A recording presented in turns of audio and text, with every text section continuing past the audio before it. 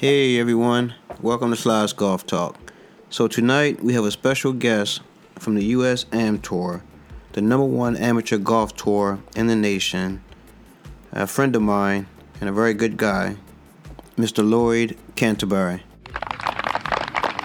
Hey Lloyd, first thing I'd like to do is thank you for being a guest here on Slides Golf Talk. Can you please just tell everyone a little bit about yourself? Hi. Hey, everybody. What's happening? It's my first time out, so hopefully it'll be productive for everybody. I'm currently running the Baltimore tour for the U.S. Am Tour. I ran 2 years of the Golf Channel and under, and then last year was our first year with the U.S. Am Tour, and now that we're in our second year. And just a player first, and I'm directing and very interesting running tournaments, and I've actually got to meet more people doing this versus just playing.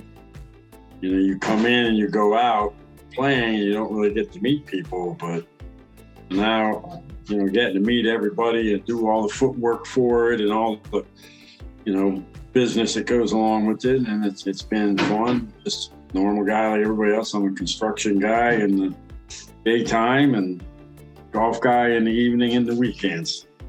Yeah, and all the players appreciate everything that you do for us, Lloyd. And we know it's a tedious job, and it's a lot to have on your plate, especially when you have another job, and you're trying to handle that at the same time and have everything prepared for the weekend for all the players.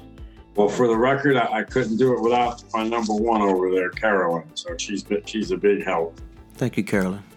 No problem. She does a great job. She keeps if us, you all know Carolyn, she's the pace of play watchdog out there. So yeah, we're gonna touch on that. We're gonna definitely touch on that. So the first thing I wanted to also bring up, Lloyd, I wanted you to share upcoming schedule.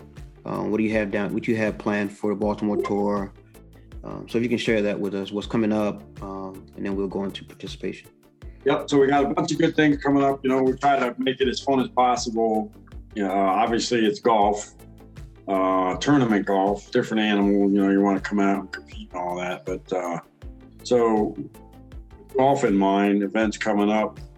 So the next event we will have is on the 16th, which is at Maryland National. And if anybody's played Maryland National before, it's in great shape. Always a challenge. So that will be up in May, and then the following week we have two events, Saturday and then Sunday at the Queenstown Complex, Lakes and River. That's back to back? Yeah, back to back, Saturday, Sunday. It's not a major, it's two one-day events. And always a great track there, always fun to get there. Which will lead us into the next event after that. We'll get over to PB Dye over in Imesville. That's in June as well. That's June 6th. So PB Dye then, and then the following week is the 2-day major down at the Glen Riddle courses.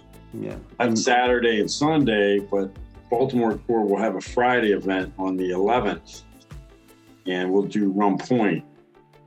Another great track, beautiful views. It's a really good time. We hope to have 70 plus players down there is the norm, so good field. Yeah, and you're doing something different this year that I noticed, and I think that's a great idea.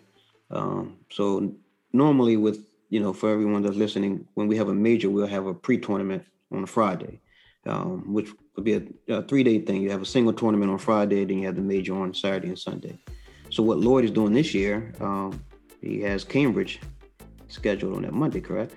On Monday, following the Sunday final of the 2-day major. So the idea is, for those of you that have been to War on the Shore as it once was, and now it's back. So typically War on the Shore ends on Sunday, and if you're one of the unfortunate ones, you're driving back in the middle of the hot afternoon, in the car with the kids kicking and screaming in the back because they want ice cream and they didn't want to leave the beach. And so this way, the idea is you can stay over Sunday night at the beach and Monday drive back. Yeah, I think that's a great idea. It's a shotgun start, starts at 11 o'clock. So plenty of time in the morning to get there and warm up. And then hopefully, with any luck, on a Monday afternoon, you'll be heading back over the bridge by 3 or 4 o'clock and have a nice ride. So, Yeah. So that's the idea is, it'll be a great time as always. Baltimore Tour, we take advantage of things like that because, technically going to be a vacation. And yes, it's a golf vacation, but people bring their families. They should. Mm-hmm. It won't be senior week this year. It's a week after senior week. So that'll make it a lot easier and less stress.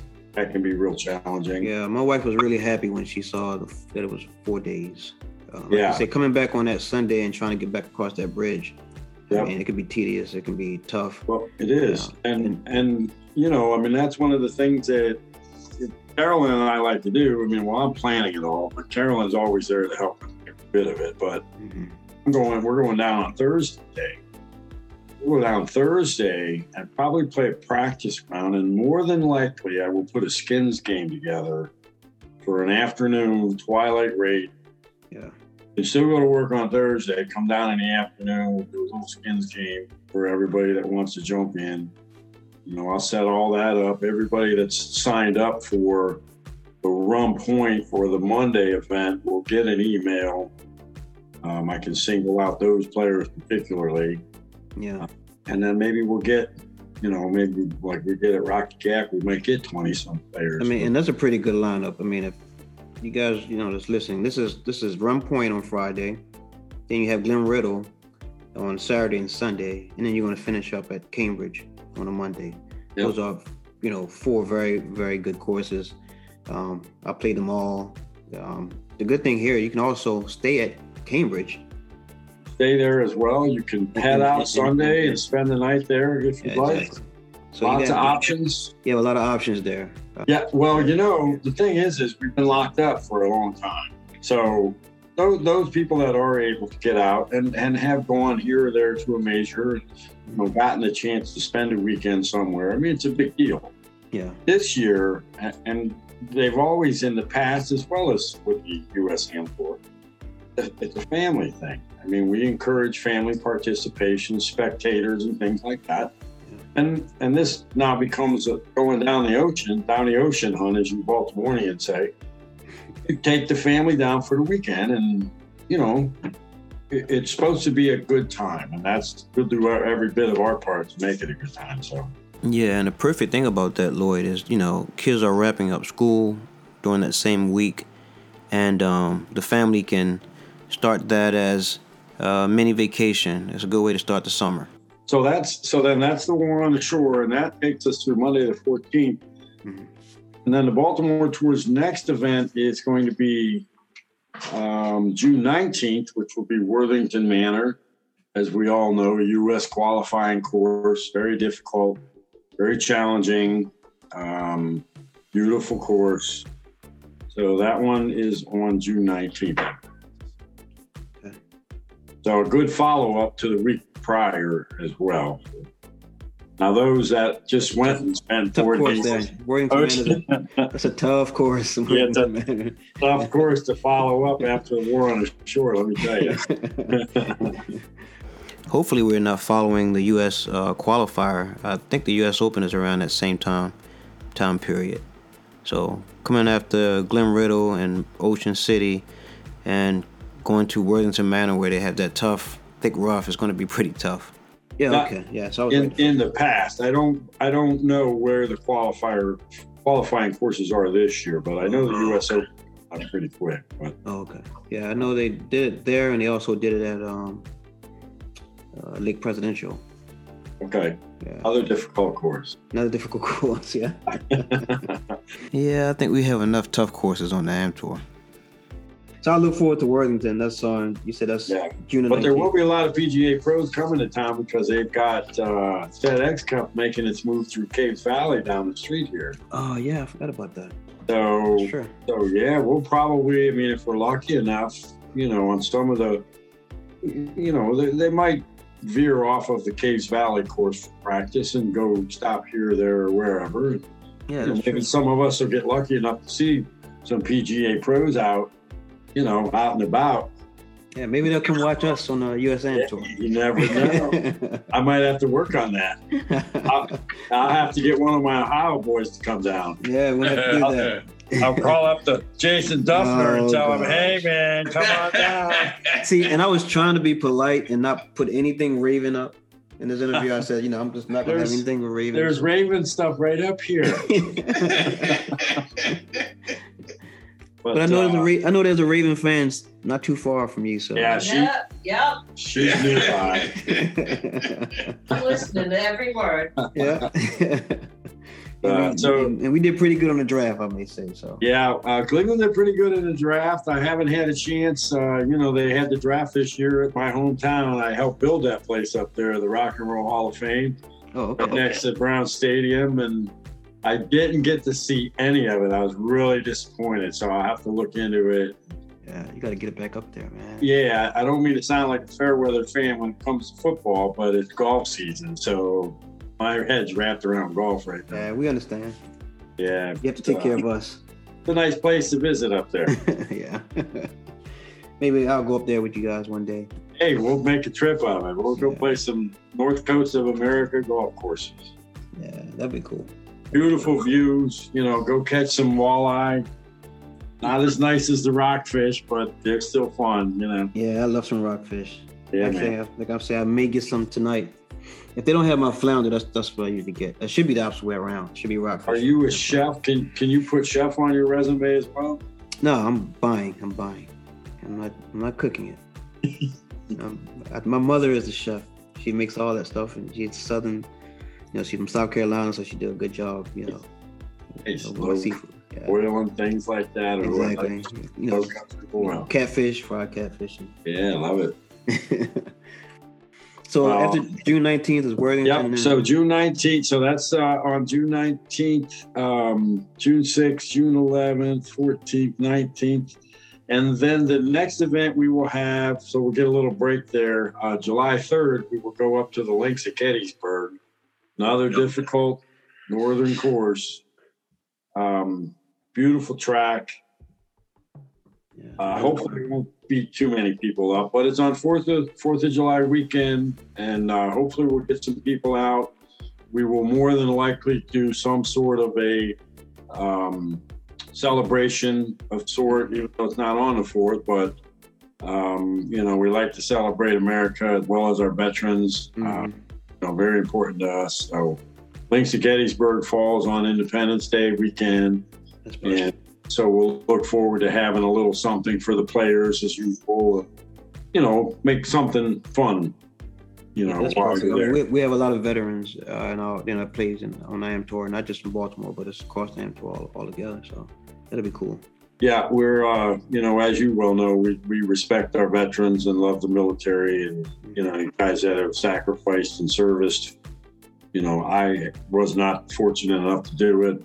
That's another matter, but ever since I've been able to do this, always try to do something on our military celebration days, and as well as our country's birthday and our nation's birthday. So always something very important to us. Yeah, I just did one. I don't know if you listened to that one. I just did one with Loris Wilson, who's a 21-year veteran, Marines. Yeah.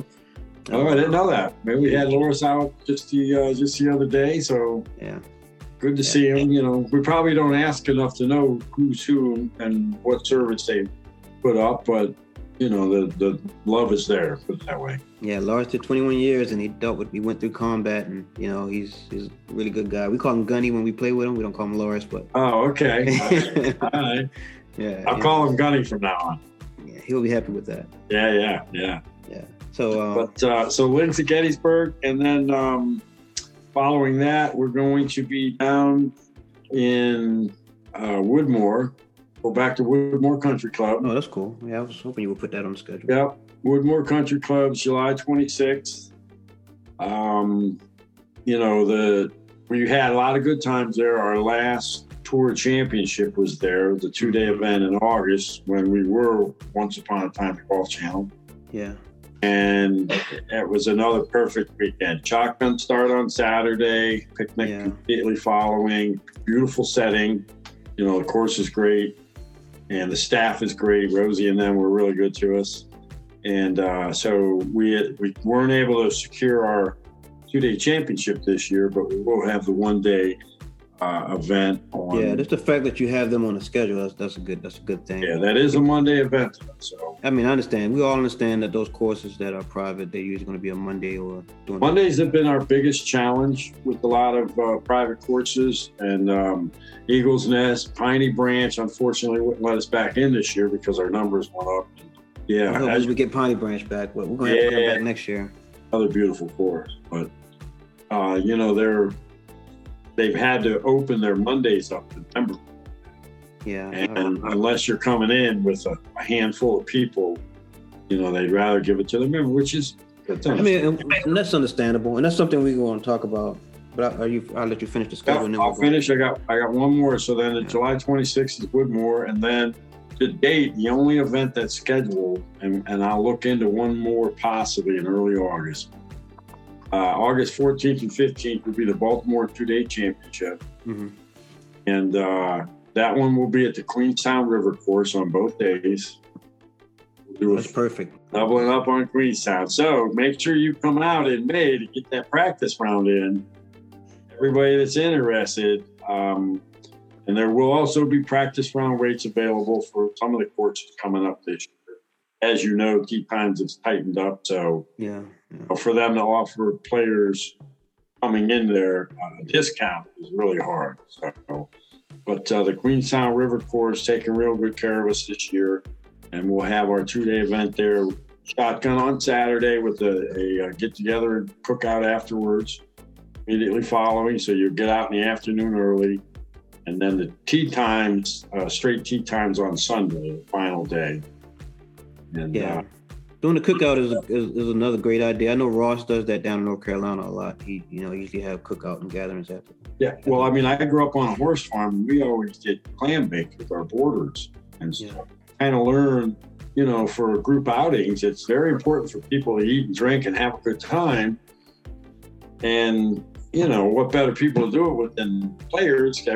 You guys are all like family to me, So when I do these cookouts, I think of my family when we used to get together, and there'd be 30, 40 people out in the riding arena having a clam bake, So it's kind of down those lines where that's how I come at this stuff. When it's listening, I mean, that's a great schedule. You can't get a better list of courses than the courses that Lloyd just mentioned.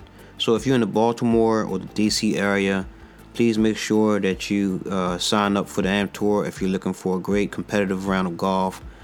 I mean, this is the closest you're going to get to a PGA feeling or a PGA feel to the tournaments.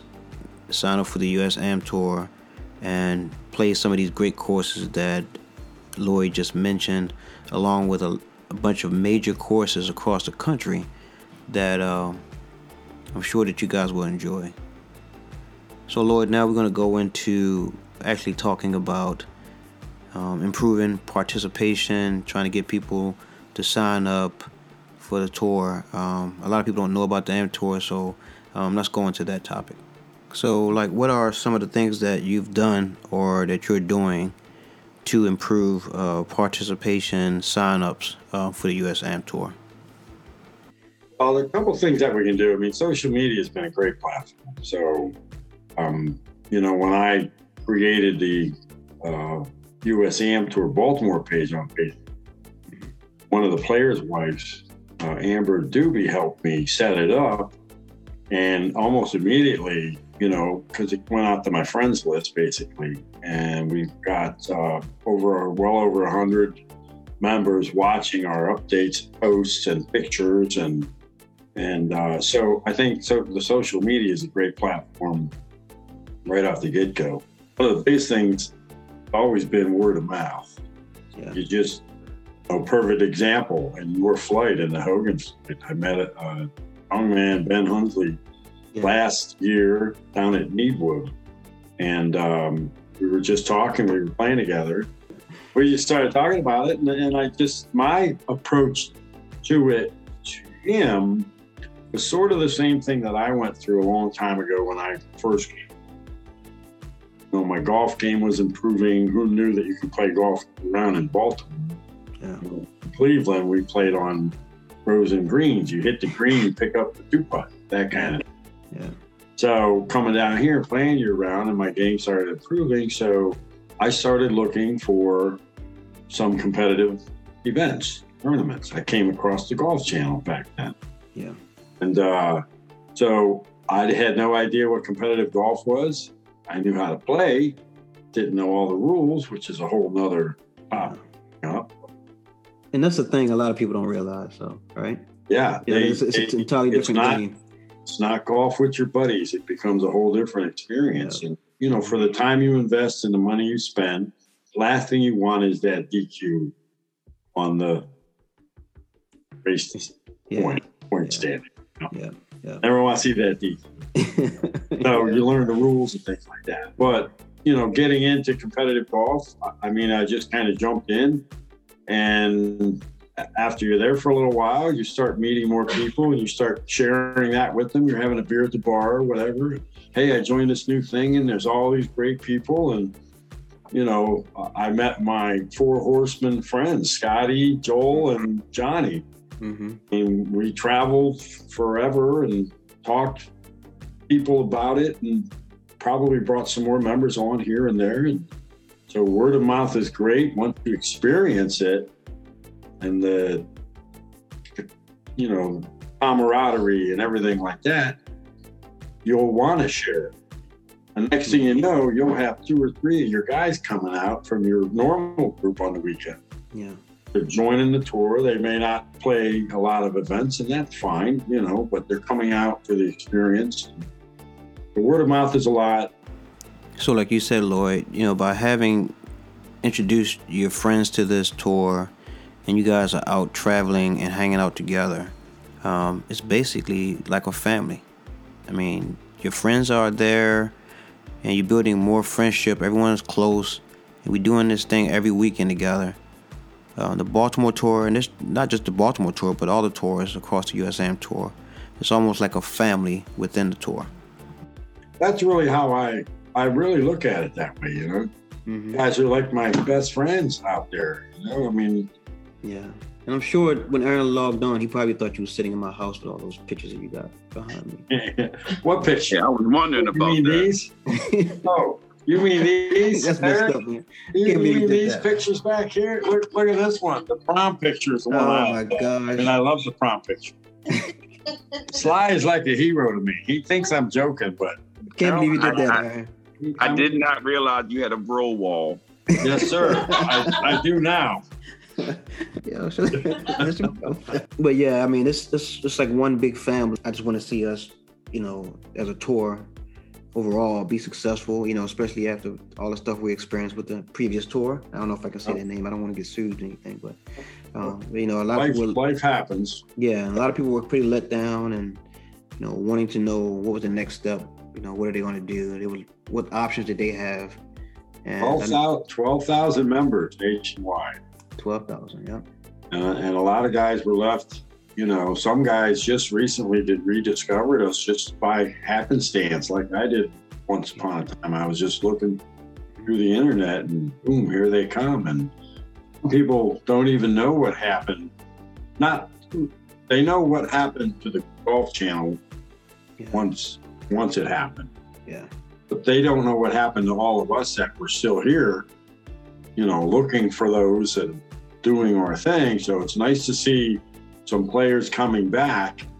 There's over 5,500 members nationwide now. So the Am Tour is growing again.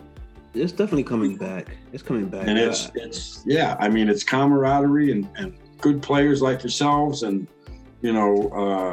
guys that are coming out and wanting to put into the tour and promoting it. And, maybe it's not always the best fit for this person or that person. And that's fine. But at least, guys like you and I, or even Eric, or even Aaron, are out talking it up and, telling people, hey, if this is a good weekend deal, come on out and play. You're making money, you're getting some nice gifts, and you're doing what you love with people that you care about.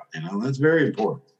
Yeah, I look forward to it. I try to balance that with the family and everything, but how can you not go out there and enjoy competing, because it's competitive, against your friends, and then afterward just shaking each other's hand and say good round, and then drinking some beer or doing whatever.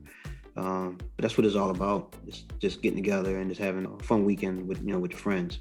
Yep. And we missed that for those few months when this whole thing hit with the pandemic, and we were all stuck in the house and not be able to go out and play golf like we wanted to because the courses were shut down. And I ran into a few of those golfers in Williamsburg, and I seen people I haven't seen in a while, and they said, to be honest with you, Sly, I didn't know the US Am Tour was I didn't know it was in existence. I didn't know it was there. So, they found out through word of mouth, or somebody that they seen that was on the old tour told them, hey, they got the US Am Tour. So I think it's going to come back. I don't know at what pace it's going to come back. Coming back, yeah. I think it's coming around. I think, really, because I've been watching the numbers for at least a few months now. And early on last year, you kind of see the numbers crawling and creeping along. But now it seems like it's jumping in leaps and bounds. Yeah. As far back as October, November, there were only 3,000 members.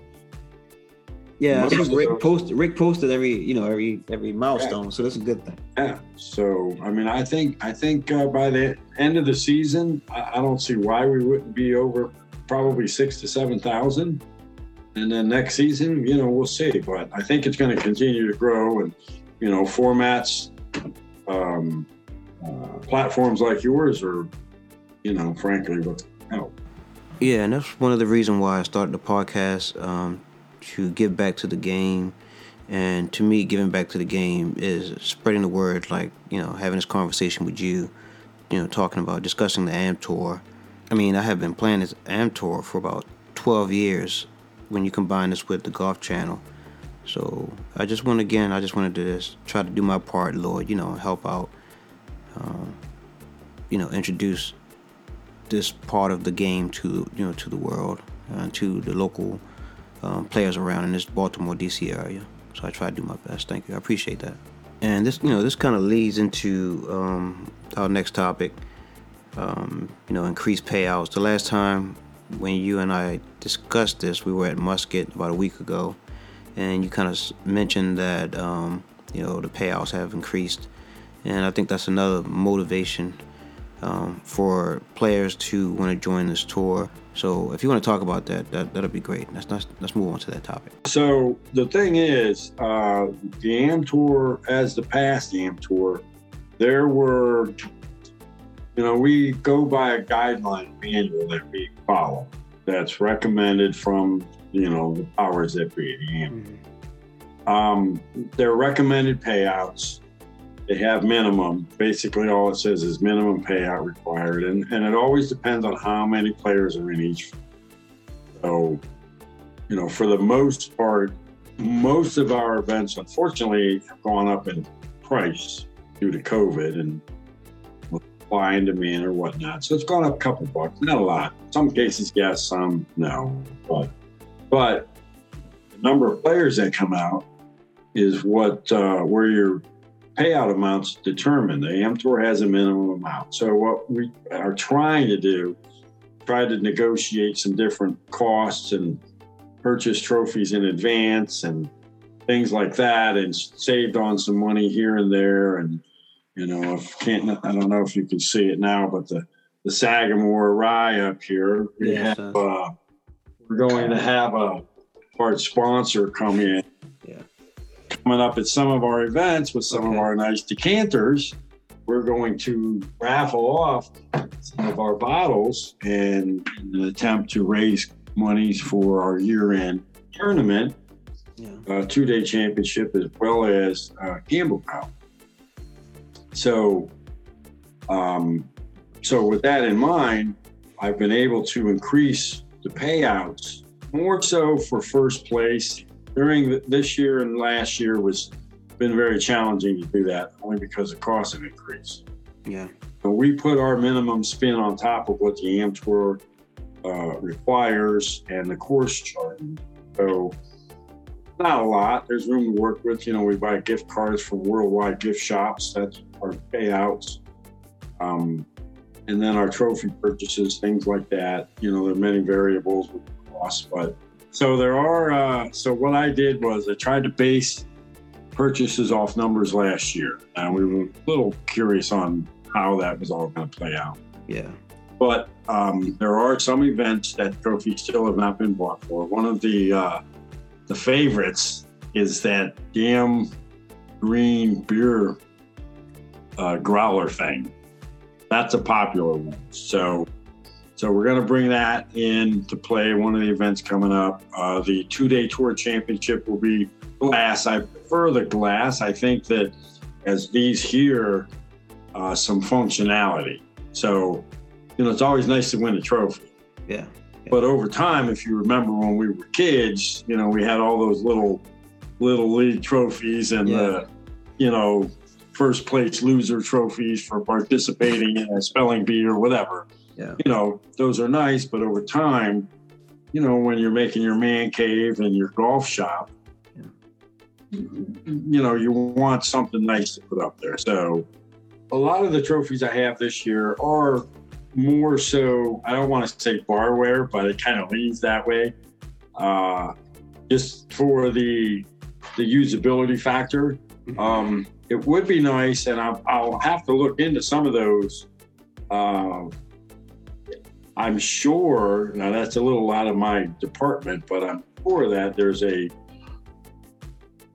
flag or the plaque that you have there that would have the USEM Tour, something USEM Tour logo on the trophy, whether it's a glass piece or just a plaque or So you like the plaque, Sly? I wasn't just saying it just for me. Everybody, that's Carolyn. Oh yeah, she can't see Carolyn, guys, but you can see her hand. She'll put her hand up every now and then. She might slide over. There she go. There she go. Is she trying to keep up the pace of play? Is that what she's doing? Yeah, right. You got 16 minutes. Hurry up. Hey, Aaron, she can't wait till we get to that conversation. She's definitely gonna chime in on that one. No, the plaques are good, but I'm just saying mix it up. Barware, I'm fine with it. But everyone doesn't have a bar, or everyone doesn't drink. You and I, we do, but everyone doesn't drink. So I probably say mix it up a little bit. Like you said, Carolyn, some plaques or trophies, standard trophies. Yeah. I mean, standard as in plain trophy. I mean, something that you can just put on a mount somewhere. Sit somewhere. Right. Well, and the other thing that I thought about when I decided on the majority of these was in the cost savings. Yeah. And I don't know, everybody may or may not know, but I mean, it's, in my opinion, it's another one of the jobs I do. Mm-hmm. Don't do it for the money. So I like to put the money back into it. So you'll see, as in the past, I'll open up a bar tab afterwards and have a beer or serve a hot dog on the run, whatever. The choices that I make on the savings kind of comes to the player's way. Yep. But I like the idea of getting some of the mixing up the trophies. The wrestling, the belt, I wasn't so sure about the belt, but I mean, it looked like a pretty cool trophy.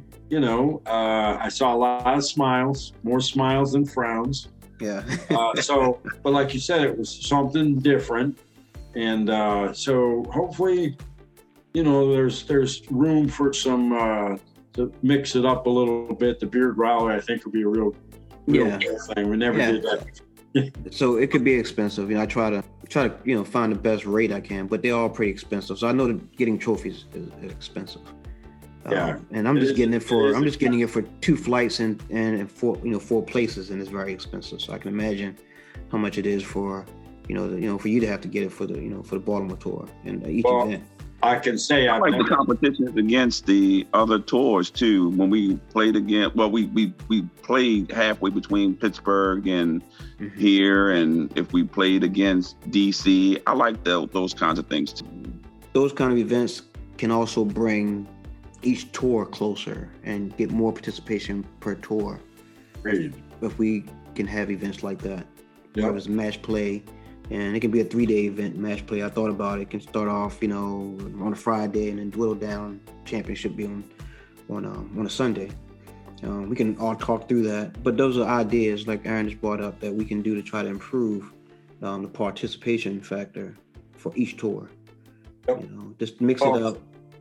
Well, and I agree with you there. And 2 years ago, last year was last year, but the final year of the last tour, I had set up with the Pittsburgh director, and we did a weekend at Rocky Gap. I went in on Friday and had a skins day, skins match for everybody who wanted to come out.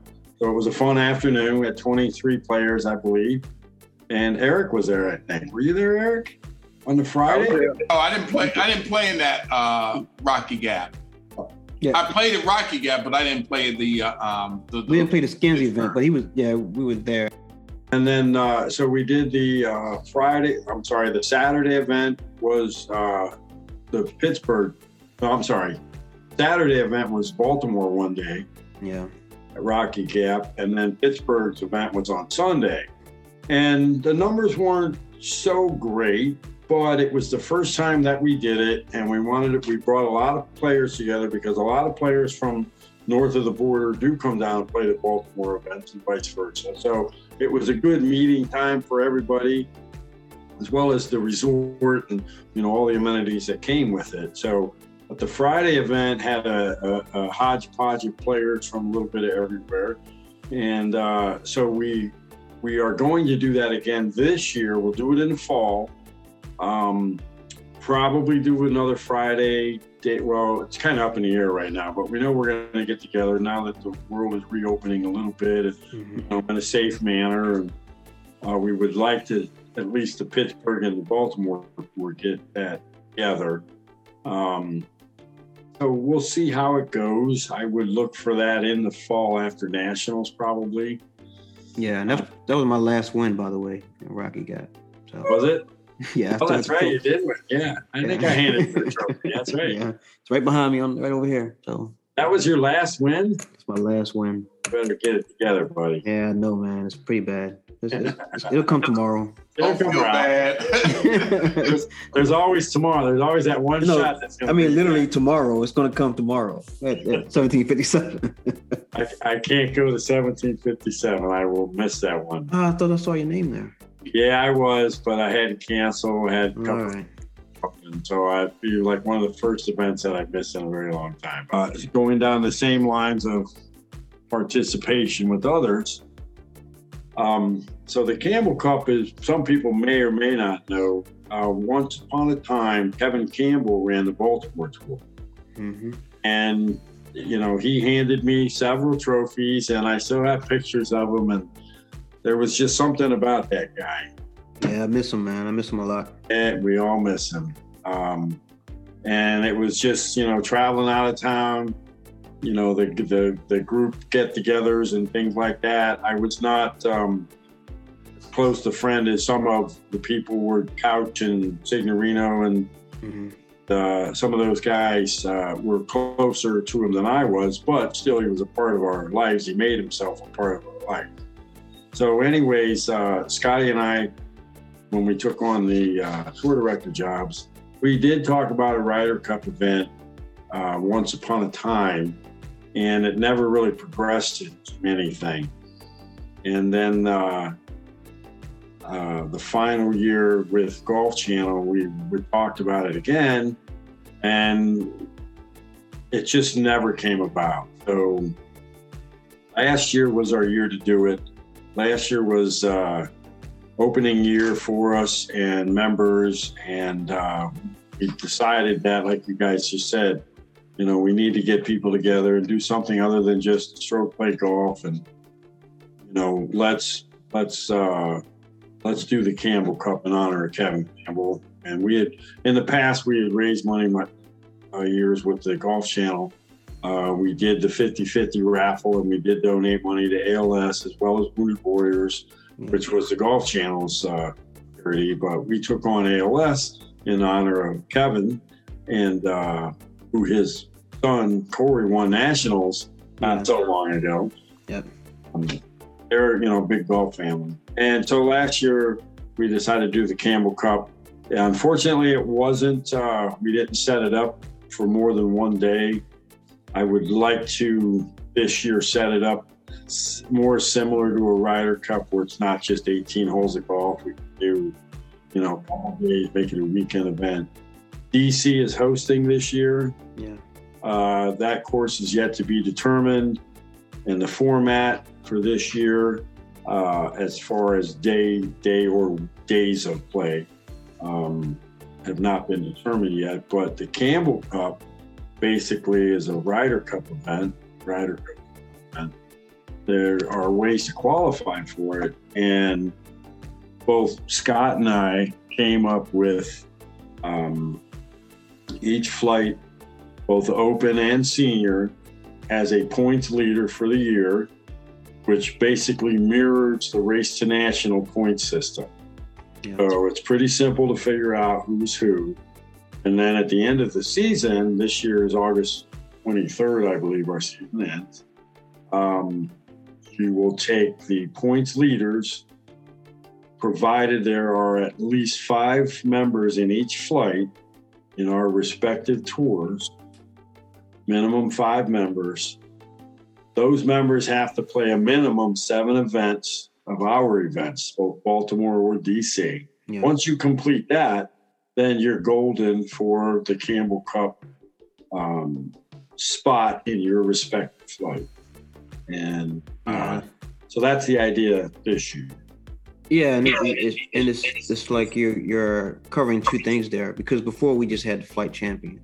You're still getting the flight champion, but now you're still the flight champion. Now you're participating in the Ryder Cup format as well. So I mean, it's taking on a different title, more or less. You know, and it's for a great cause. Yep. Kevin was a good guy, great guy, and we've made our year-end points leader, points winner. We've made them now the Campbell Cup Player of the Year, more or less, on respective tours. Last year, it was fun. The Baltimore Tour, all my flight winners, except for a senior championship. We didn't have a senior championship, and I took the championship spot because our championship players were low last year, which is a whole nother animal. We've been trying to build the champ flight for a long time, so get those players up and emailing and this and that. But anyways, last year I took on the championship spot, and then we had 10 other flight winners that received their personalized embroidered bag and cap and vest. And, try to treat it like a real Ryder Cup and give it that feel. Yeah, I saw the bag. I saw you guys had it up at Greystone. Aaron had one. I know. I think Eric had one. Eric, did you? No, I didn't get one because I was in DC. Scott didn't give them out. Oh, Scotty didn't have bags. Oh, that's right. Oh, that's right. Only Baltimore gave out bags. I got mine. Aaron said he got his. You had to talk to Scotty, Eric. You had to talk to Scotty. So this year, but to Scotty's credit, he did hand out bags at his tour championship. And, when we originally purchased them, the idea was, we were thinking Campbell Cup very early in the year. And, I was writing him about handing out bags to the players. He had a different idea, that's on him. Yeah, you guys will be in sync next year. We're trying to do something, we're each trying to do our best to promote the sport and promote the competition, but there's more than one way to skin a cat, as they say. Yeah. At least that's what we used to say back in Cleveland. Yeah, we say it here too. I don't know what they say down here, but well, we say it's more than one way to skin a brown. That's what we say down here. Yeah. Same thing, but So I don't know if you want to cover. I want to cover pace and play. Do you want to cover that or? Absolutely. Well, I'm all ears, brother. So let's go.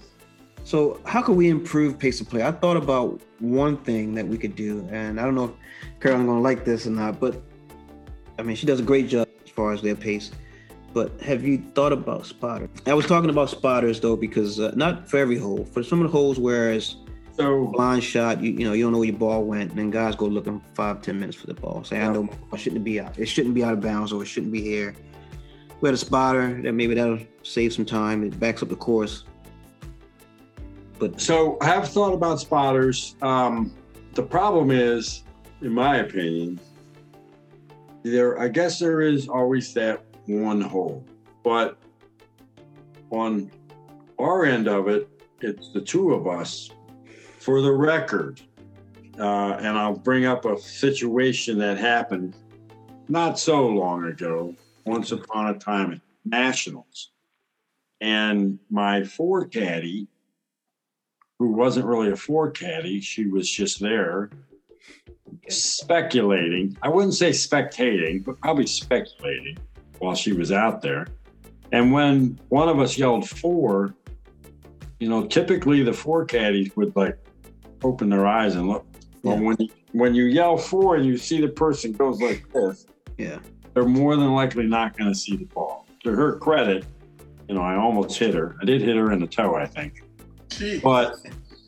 But the spotters, you're right. It would probably, I think that the spotters are probably the least of our worries for pace of play. And I'll follow that up. Everybody hits an errant ball every now and then. Yes. You don't know where it went, but there's a lot of rules in place for that.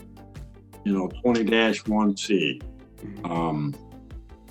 95% certain it crossed this area. So red penalty area, 2 club lengths. Unfortunately, sometimes you have to drop and take that stroke. But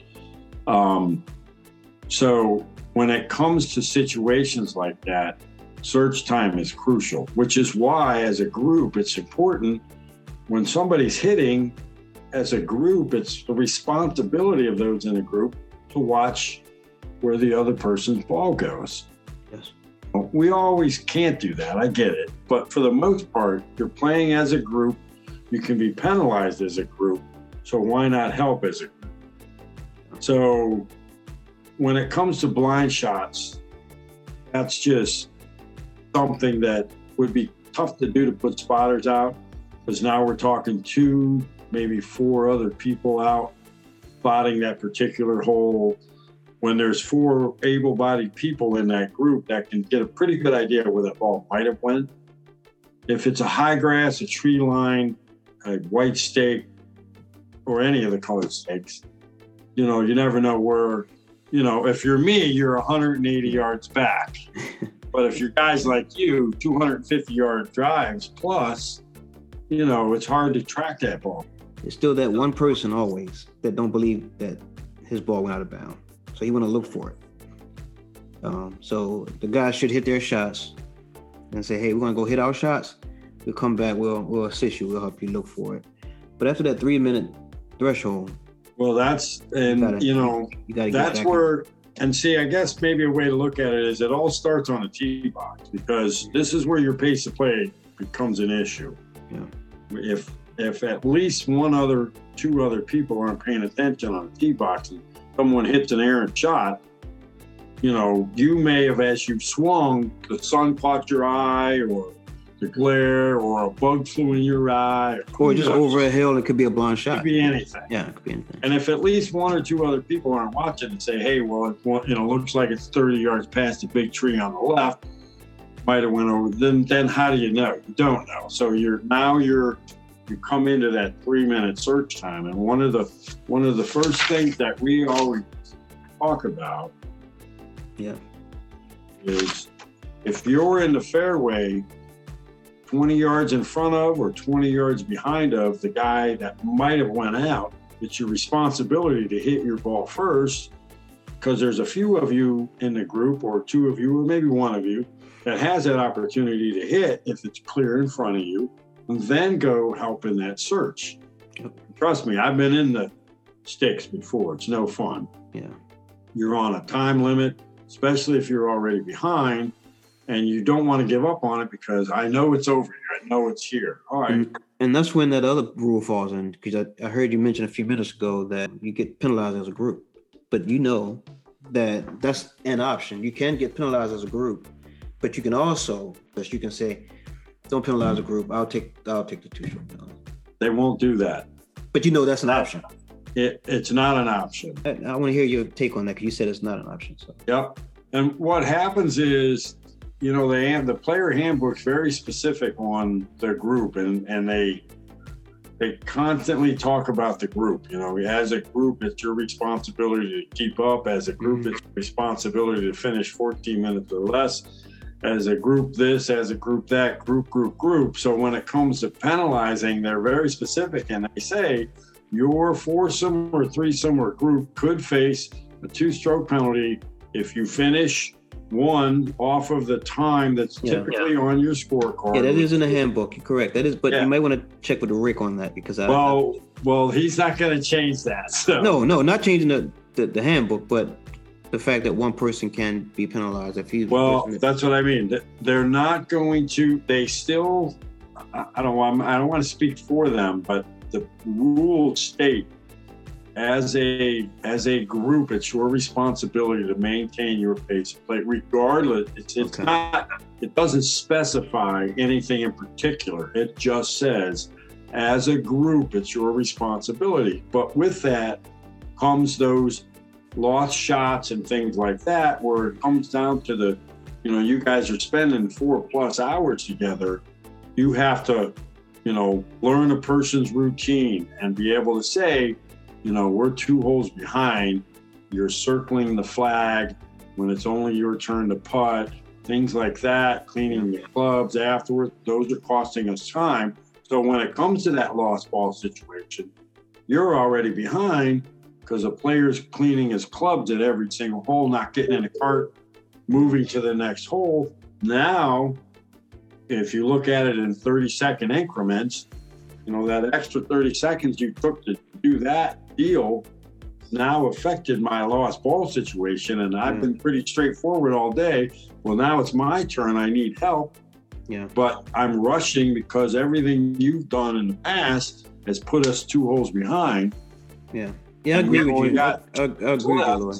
I mean, it starts from when you first tee off on that first hole throughout the whole very first shot, as they call it, ball in the air. Exactly. When that ball is in the air, the clock starts ticking. Yeah, and every minute counts, every second, everything you do out there for the 4.5 hours or 4 hours and 15 minutes is going to be a factor. So cleaning your ball, I get that, and I think that we just have to emphasize managing your time through that 4 hours and 15 minutes. Well, and I know we say it every after what you just said, as far as it being penalized by, everyone's going to be penalized as a group.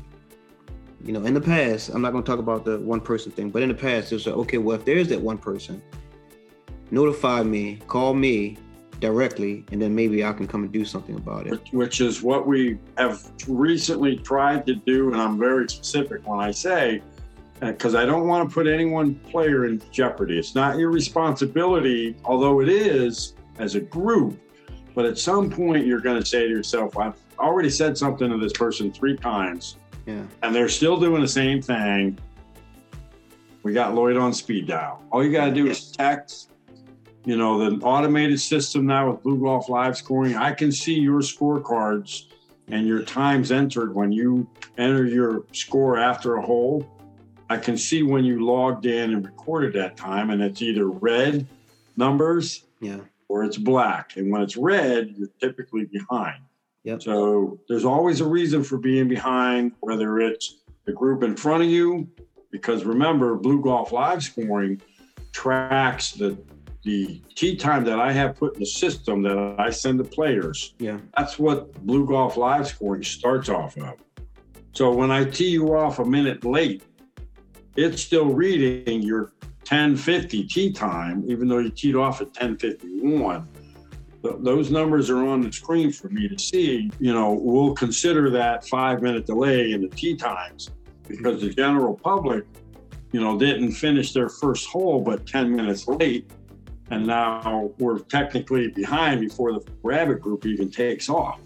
So all that's adjusted and factored in, but the fact remains, the numbers dictate all. Yeah, I'm just saying, Lloyd, that's something we definitely have to try to figure out, because Carolyn's doing a great job telling people, hey, get on your time. Sly, you guys got to pick it up, get on your time.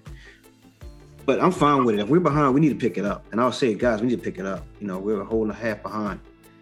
But there's guys out there that I don't know if she experienced it. It's not about you. It's about making this thing pleasurable for everyone. And if you're going to get upset because you don't want to try to pick up the pace, then it's going to be a problem. So we have to try to figure out. We have to try to figure out a way to reason. That's something that we always try to work on here in the Am Tour. We make sure that we stay on point. Try to get in there 4 hours, 15 minutes, or whatever. But it happens. And sometimes I'll try and shorten the yardages to accommodate for a difficult course within the numbers that are allowed in the player handbook, only to speed up the play and to make it easier, because yes, we want you to come out and play and have fun. Yes, we want you to compete, but you can't do all that if it's not a fair course. So it's got to be somewhat fair based off your handicaps and within reason. And there's always going to be somebody that doesn't like what you're doing or what you're saying. Yeah. And there's always going to be that one person in that one particular group that can back the course up in 20 minutes. Yeah. He can turn your day into a 5-hour round that quick. And it's, occasionally you have that one blow up hole. I still have them too.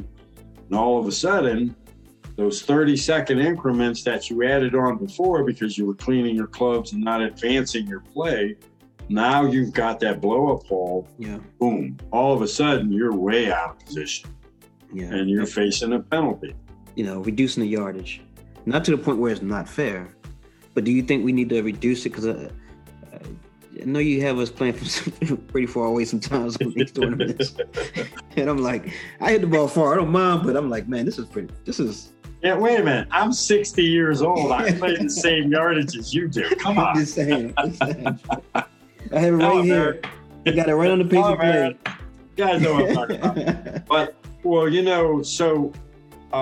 and again, in the player handbook, and anybody that wants to join, and we encourage people to join the US Am Tour, because keep in mind, it's not like your weekend golf with your friends, on a Sunday morning or whatever. You're coming out, it's just like being in baseball, football, volleyball, hockey, whatever. You're there to compete. You have to follow certain guidelines and rules. You've got a coach going to yell at you.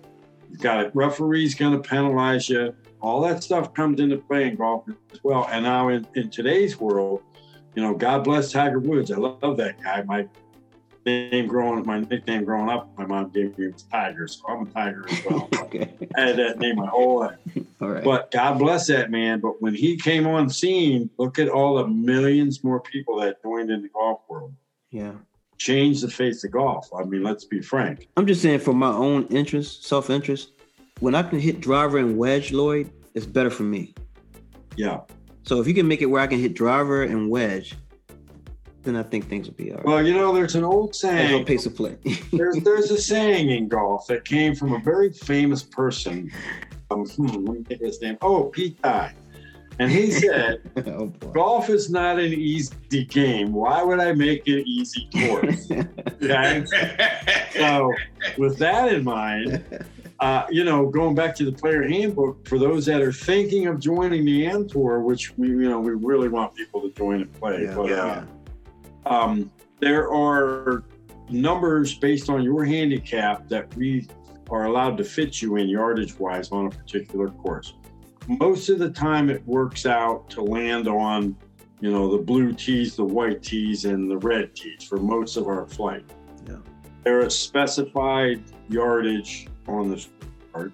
Most of them fall in the parameters that we're allowed to put you on, for that particular day. So sometimes we can have the courses move the tee blocks up, 5 yards here, 10 yards there, whatever, and decrease the yardage, even though when your score is put in, the handicap's still determined on the scorecard yardage, the tees that I set you up on.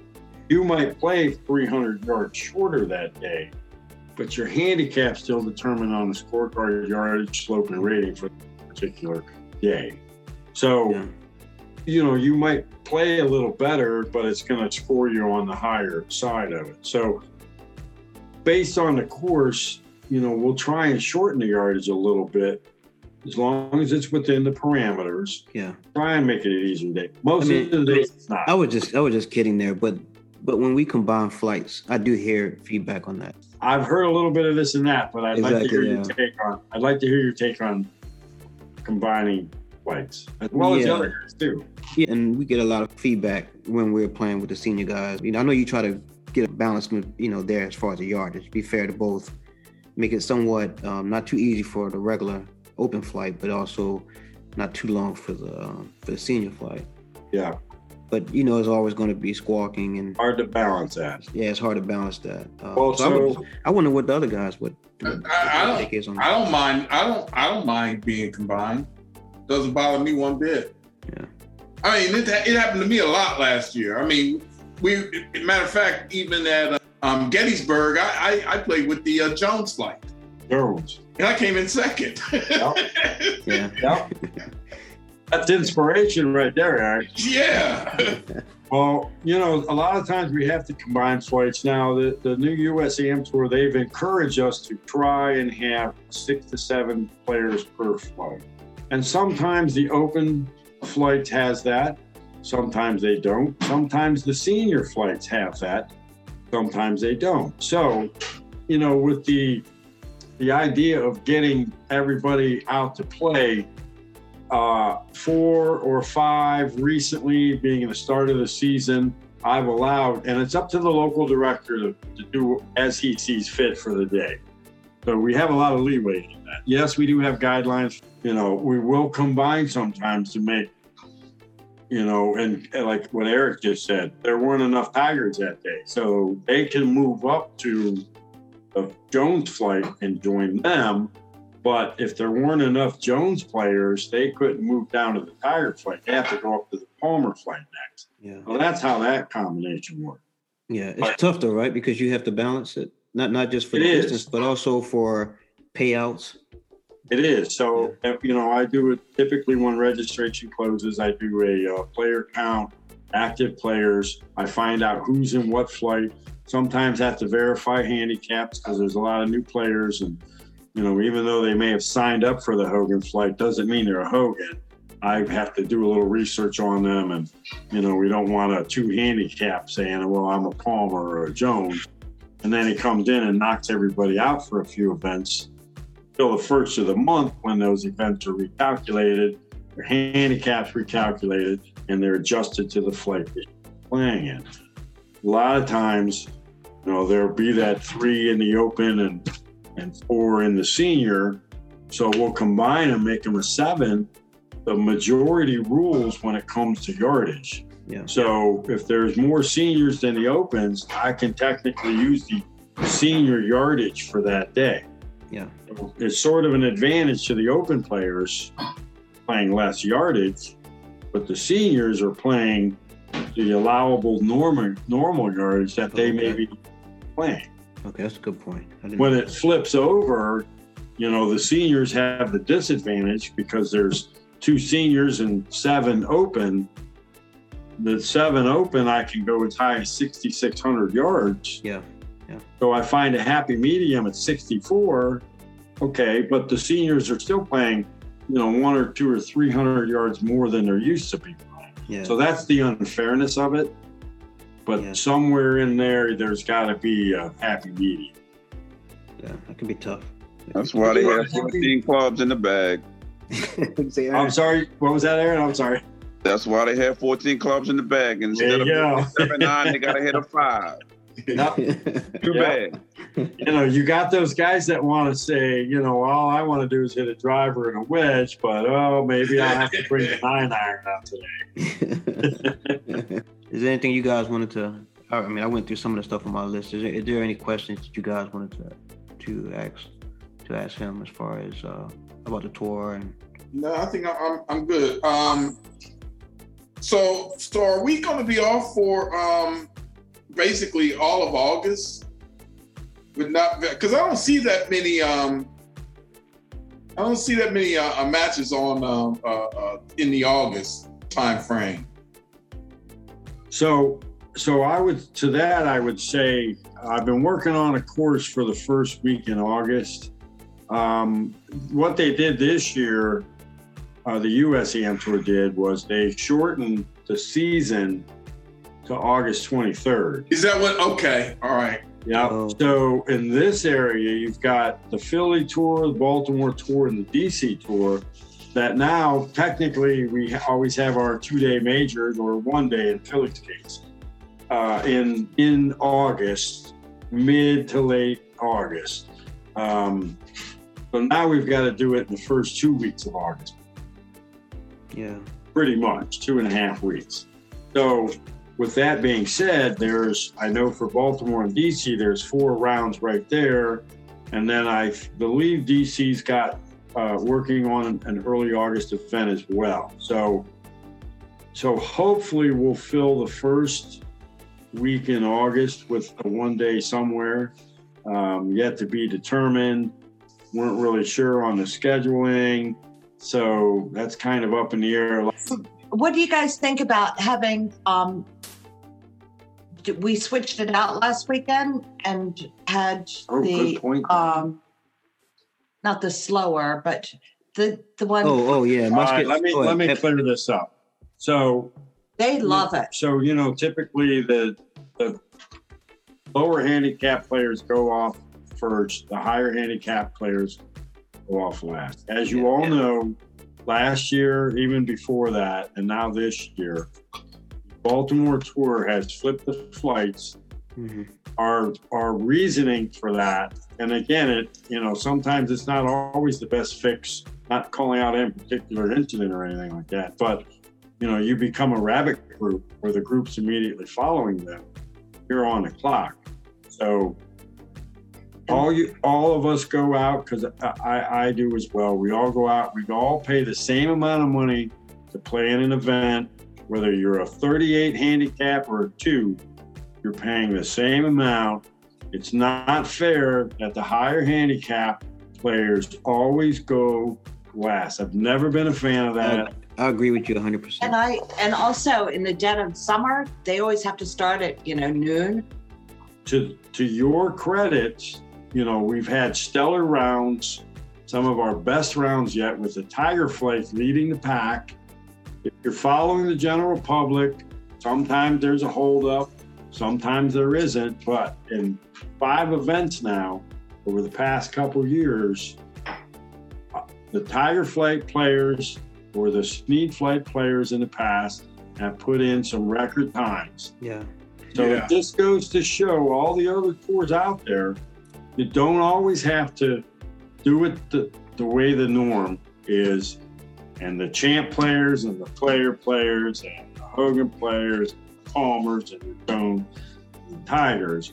So I think it's really important to let people know that you're not always going to go last. Yeah. Not on this tour anyway. I look at it as in the fairness. We're all in it together. We all pay the same rates. Mm-hmm. Doesn't mean you always have to have a 2:15 tee time Sunday afternoon. That's not fair. Yeah. So that's one thing I've always tried to do. I get a lot of flack over it, but it doesn't matter. The proof's in the pudding. And, depending on the situation ahead of the rabbit group, that rabbit group, they keep right up. I mean, I've seen it firsthand, so I'm a big promoter of it. So we even ran into it at Williamsburg. We actually ran into the guys who started off on number 10. Because we were in a rabbit group and we ran into them and Right. You finished in under 2 hours. Yeah. So I mean, sure did. Yep. Yeah. You can be a high handicapper, but you can be a slow high handicapper or you can be a faster high handicapper. Yeah. And it all comes down to pace of play. Yeah, somebody might be a 33 handicap, but they're playing faster golf. They're not, picture 110 shots in a round. If you had a routine that took up an average of 30 to 45 seconds, that really wasn't necessary. Yeah. You put that on every single shot, or even 75% of those shots, if you think about it, right there you've got a 6-hour round. It happens all the time. But when a player eliminates those little quirks that they have and the circling the flags and, cleaning every club at the green rather than moving to the next tee. All that stuff adds up. Yeah. It can then be a problem. So it doesn't matter if you're low or high handicap. If you've got those problems in your game for this particular setup, competitive golf, it's going to affect everybody around you, and it's going to turn, an afternoon round into a nighttime round. But this was great, Lloyd. Thanks to Carolyn.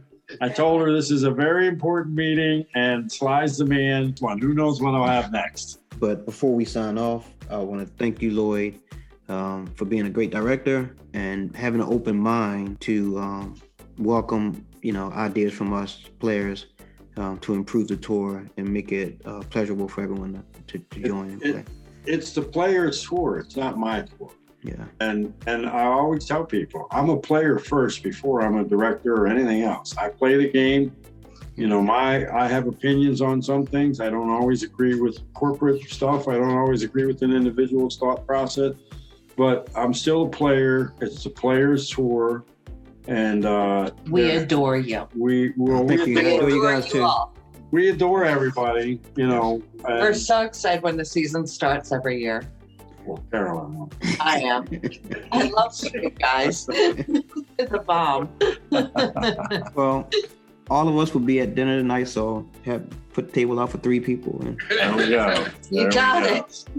But I appreciate, for the record, I appreciate all the players, and I appreciate the tour. I appreciate being a part of it. I never knew I would be this part of it, but I'm glad I did it. It's been brutal sometimes. It's never nice to get yelled at. I don't take getting yelled at very lightly, but normally that's all part of it. Good. Yeah, I get yelled at. Aaron, I get yelled at every Thursday. Why I'm not in the first group, Sly? Why you put me in the last group? I'm used to it. Leadership. It's all part of it. All part of it. Yeah. So, but hopefully, players are enjoying the Baltimore Tour events and trying to do some things differently. Yeah. There might be a little more sternness and guidance as we go along through the year, but it's to make it better. And we can't get new people coming in and checking it out if they hear the same old things about it. And I'm not a big same old thing kind of guy. Yeah, and before we sign off, you have to tell everyone how they can join the tour. Oh, anybody that's interested, you can go to the usamtour.com and you can click on any of the cities there to see all the many different courses and variations that are out there that are available, as well as clicking on the Baltimore tour because it's one of the better tours in the area. And you can see all our events. Another thing I think all players should be aware of, one thing I do talk about a lot other than Pace of Play and Sly, is the tournament information page, or the TIP, the tip. There's a lot of information on there about each individual event. Try to get it as accurate as we can, as well as course layouts and directions, and a lot of information on each individual event page. So make sure you check out the tournament information page. And you'll find my personal email, not the regular USAM Tour email, usamtour.com. You'll find my personal email and phone number there. And anybody's welcome to ask me any question at any time. I normally get right back to you. So, Do a 4-day event, one on Friday, one on Monday. So take your family out there, enjoy your family, enjoy golf with your friends. Enjoy the AM Tour. I think you guys will love it. So please sign up. And thank you guys for listening to Sly's Golf Talk. And we're going to do this again. And take care, everyone. Well, good night, everybody. Thanks for tuning in. All right, take care, guys. That was a great interview by Lord Canterbury of the Baltimore US AM Tour. It was very informative. He provided us with a lot of information. So if you're looking for competitive golf, go to the usamtour.com website and sign up today. Again, I want to thank you all for taking the time to listen to Sly's Golf Talk, and I'll talk to you guys again next week. Take care and hit 'em straight.